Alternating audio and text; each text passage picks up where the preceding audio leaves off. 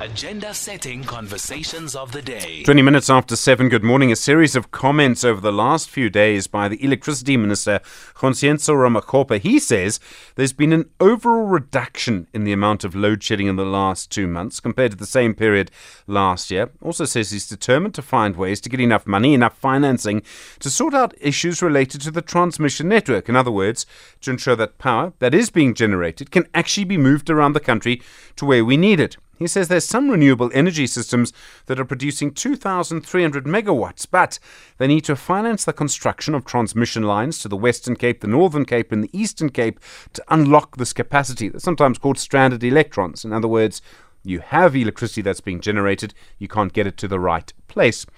Ruse Moleshe is an energy and infrastructure finance specialist, or a development finance specialist, perhaps I should say. Ruse, good morning. Thanks for your time.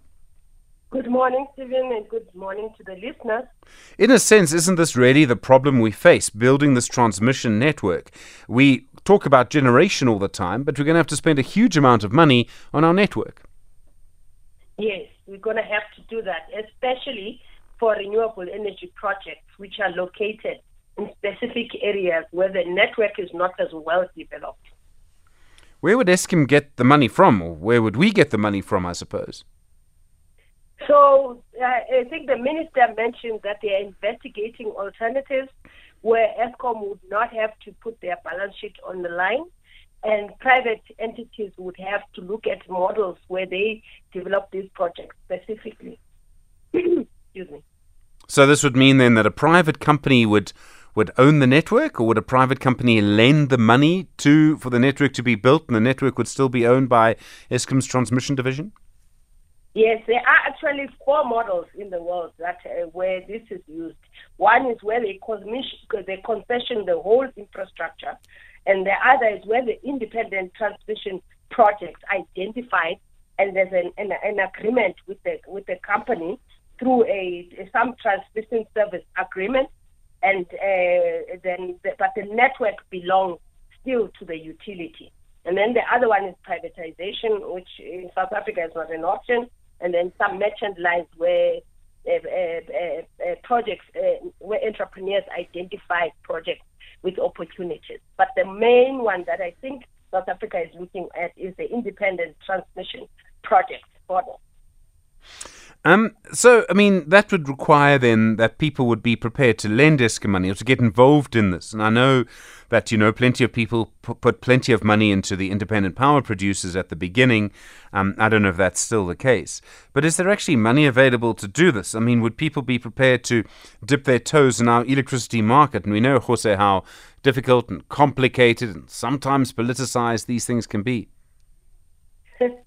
I think there are projects. I saw one that had actually been interviewed in the media, which is called Green Transmission Company, which is saying that within the current regulatory framework, they would be willing to go out there and do the projects. They would have to obviously sign agreements with Eskom, and they can't own the infrastructure. So there is an appetite, it seems, in the market. Also, remember that because this transmission infrastructure will be specifically dedicated to renewable energy projects, there is climate finance that is available in the market from multilateral institutions, from commercial banks, as well as development finance institutions, whether local or international. So the devil is in the detail, what model comes up about. I think the minister hinted that a build, own and transfer model will be looked at. Isn't the financing just the beginning of the problem? If you're going to build, say, for example, you're going to build a power cable that goes for 1,000 kilometers, you need to get permission to go over that 1,000 kilometers. Now, some of it might be easy. You could say, well, we're going to go down the side of the N1 and the land's owned by Sanral. But not all of the land on the side of the N1 is owned by Sanral. You're probably going to have to go over private people's land. There's a phrase for it, I think it's called servitudes. I mean, this is going to be incredibly complicated and messy. So even once you've got the money, planning for it could take forever. Oh, yes, definitely. Project planning takes its own time.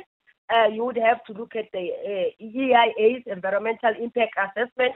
You would have to, as you allude to, look at the servitudes in terms of availability, negotiate with potential private owners who sometimes see an opportunity in increasing the price, so that you need to go through their land paths.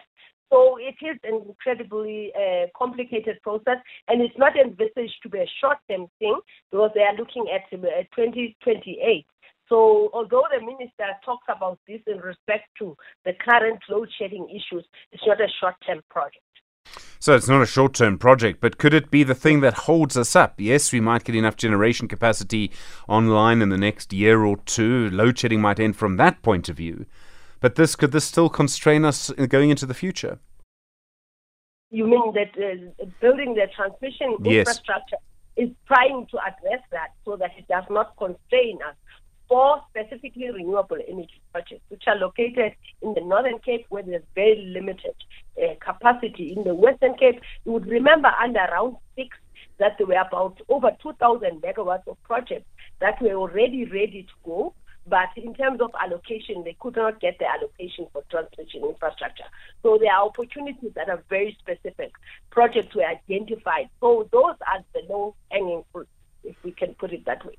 Ruse Moleshe, thanks very much indeed. Really appreciate the time. Energy and infrastructure finance specialist. So much going on in our electricity sector at the moment.